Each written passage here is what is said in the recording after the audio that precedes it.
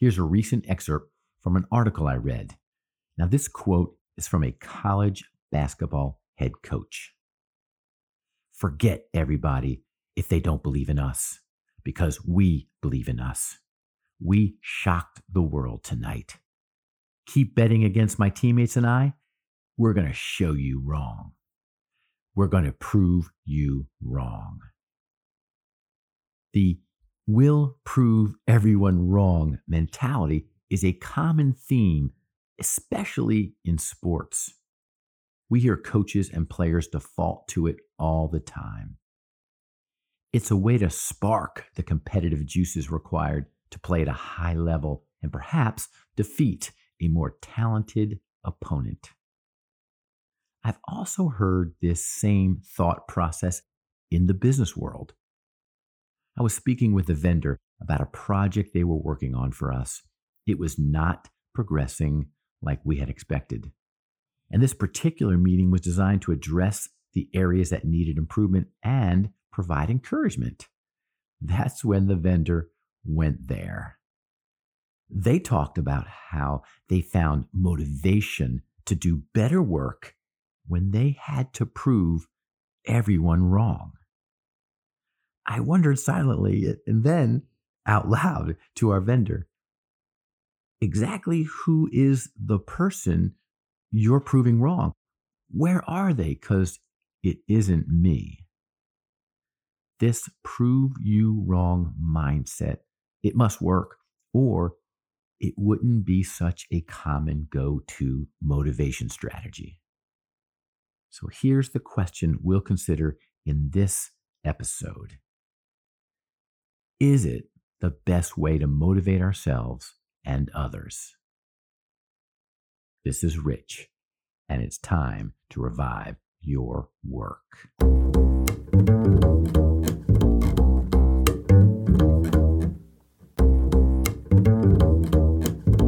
talking about fuel, the emotional fuel required to perform at a high level.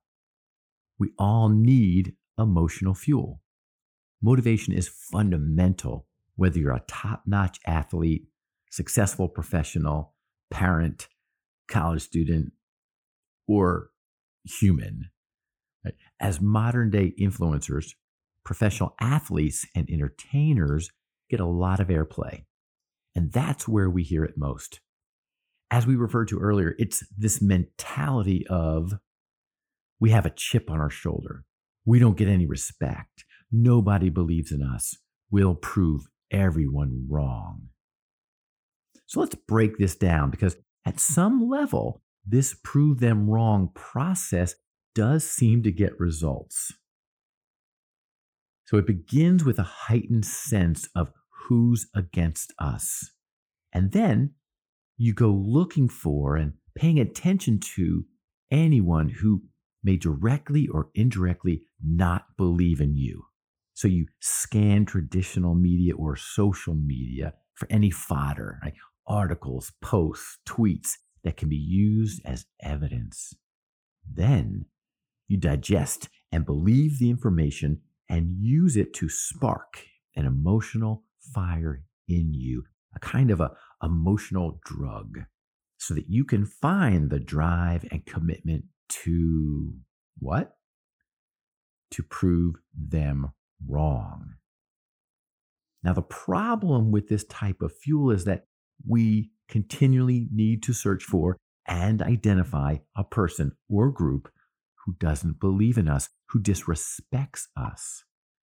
And without that person or group, we lack the motivation to perform at our highest level. So can we see the problematic pattern here? Right? My fuel for motivation, my drive and desire to achieve is tied to someone who doesn't believe I can accomplish something. I need a chip on my shoulder, and I'm dependent upon them to help me put it there. So now my success is in someone else's hands, right? In essence, I've given my power away. This is sounding more and more like drug addiction. At the very least, this is an unhealthy way to ignite motivation, or purpose. So, what if we flipped this common process on its head? What if we changed the messaging from "we'll prove you wrong" to "we'll prove us right"? Or "I'll prove you wrong" to "I'll prove me right"? So let's break down this and consider how the "prove me right" process differs from "prove you wrong."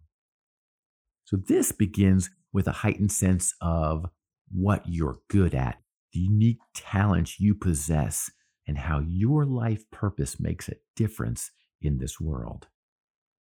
Then you begin looking for and paying attention to anyone who may directly or indirectly support that in you. This is rarely found on social media. Rather, it's found in someone you trust who can help you see the potential good or great in you.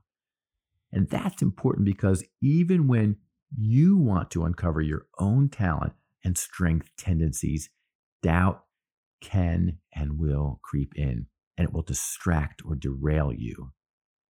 Motivational speaker Les Brown says it like this: sometimes we have to believe in someone else's belief in us until our own belief kicks in. Finally, you begin to digest and believe your thoughts about what you're good at and the words of others who see how you can impact the world for good. And then you use that to spark an emotional fire in you so that you can find the drive and commitment to what? Prove me right. Prove them right. Remember that college coach in the article I referenced? Their season came to an end when they lost their very next game. And that story about our vendor who wasn't performing the way we needed, the one who perked up during our conversation and said that they had always been inspired to prove people wrong. Well, I asked them to consider a change in mindset. I explained that there wasn't anyone in our company who didn't believe in them, that actually we did believe in them and their ability, and we wanted them to succeed, and we expected them to do a great job. Then I asked them to prove me right. Well, they couldn't do it. They couldn't make the shift, and eventually we had to part ways. So if you've been relying on that chip on your shoulder for motivation, if you've developed the habitual mindset of "I'll prove them wrong" as a way to spark your motivation, consider a new way, a way that can inspire you to be the best version of yourself, a way that you can sustain in a healthy manner for the rest of your life. Then consider the mindset of "I'll prove me right." If you'd find value in an additional weekly dose of encouragement, visit reviveyourwork.com/blog.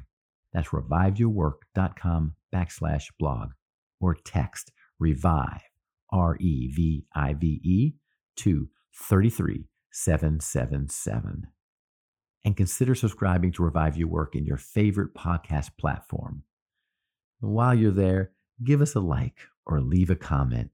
That means a lot to us. We'll see you next time as we continue our conversation that transcends the blurred lines between our personal and professional lives.